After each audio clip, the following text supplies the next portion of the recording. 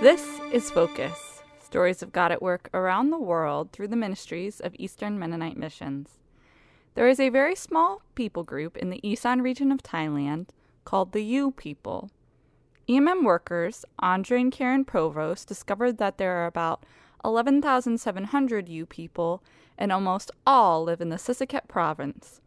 According to the Joshua Project, the Yu is an unengaged, unreached people group who practice an animist, tribal religion, which includes elements of witchcraft and idol worship.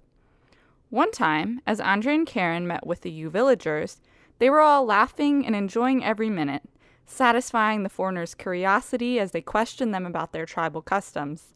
Suddenly, a look of puzzlement came across their faces, and they began chatting among themselves in their own language. What stumped them was a question about their origins. Finally, one of the villagers answered Andre and Karen in Thai. "We have no idea where we originated. We only know that we came to Thailand from Laos." Andre thought about the copies of Genesis chapter 1 through 12 lying in the back of his vehicle. So he responded, "I have copies of part of a book written about 3,500 years ago, which tells of your origin." "What does it say?" the villagers responded.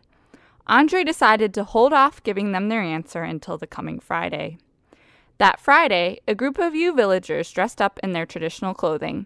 They, along with the sub-district leader and the village leader, were waiting for Andre and Karen's arrival. Holding up a picture chart, Andre shared the Genesis narrative from creation to the Tower of Babel. Andre shared that we are all descendants of the first two humans created by God.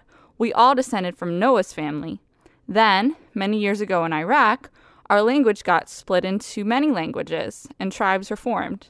"This is your beginning," he said. At the end of the session, Andre gave copies of Genesis to the village leader. He invited them to enroll in their life enrichment class to understand more. The village leader let them know that he would study with them. The next week, surprisingly, the village leader met with Andre and Karen alone to take lesson 1, the Noah story. He said that he had heard the story before while in grade school. When they finished the lesson, Andre and Karen challenged him to teach it to others. He took 5 copies. A few days later, a local pastor received a text message from the leader. It read, "You are invited to visit regularly, but I cannot study your Christian religion anymore. I am part of the Buddhist Temple Committee and a faithful Buddhist." Even though he was not willing to study further, he did give the pastor the phone number of a Yu believer. They planned to meet with this believer.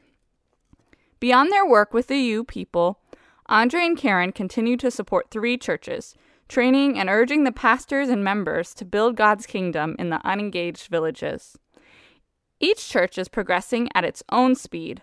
One church announced that 2 of its members will begin to lead worship services in their own villages, and another church began weekly outreach into the villages around it. Will you join us in praying with Andre and Karen that more Isan believers will catch the vision and that a village-based church planting movement will be ignited across Northeast Thailand? Thanks for listening. I'm Julia Tsai for Eastern Mennonite Missions.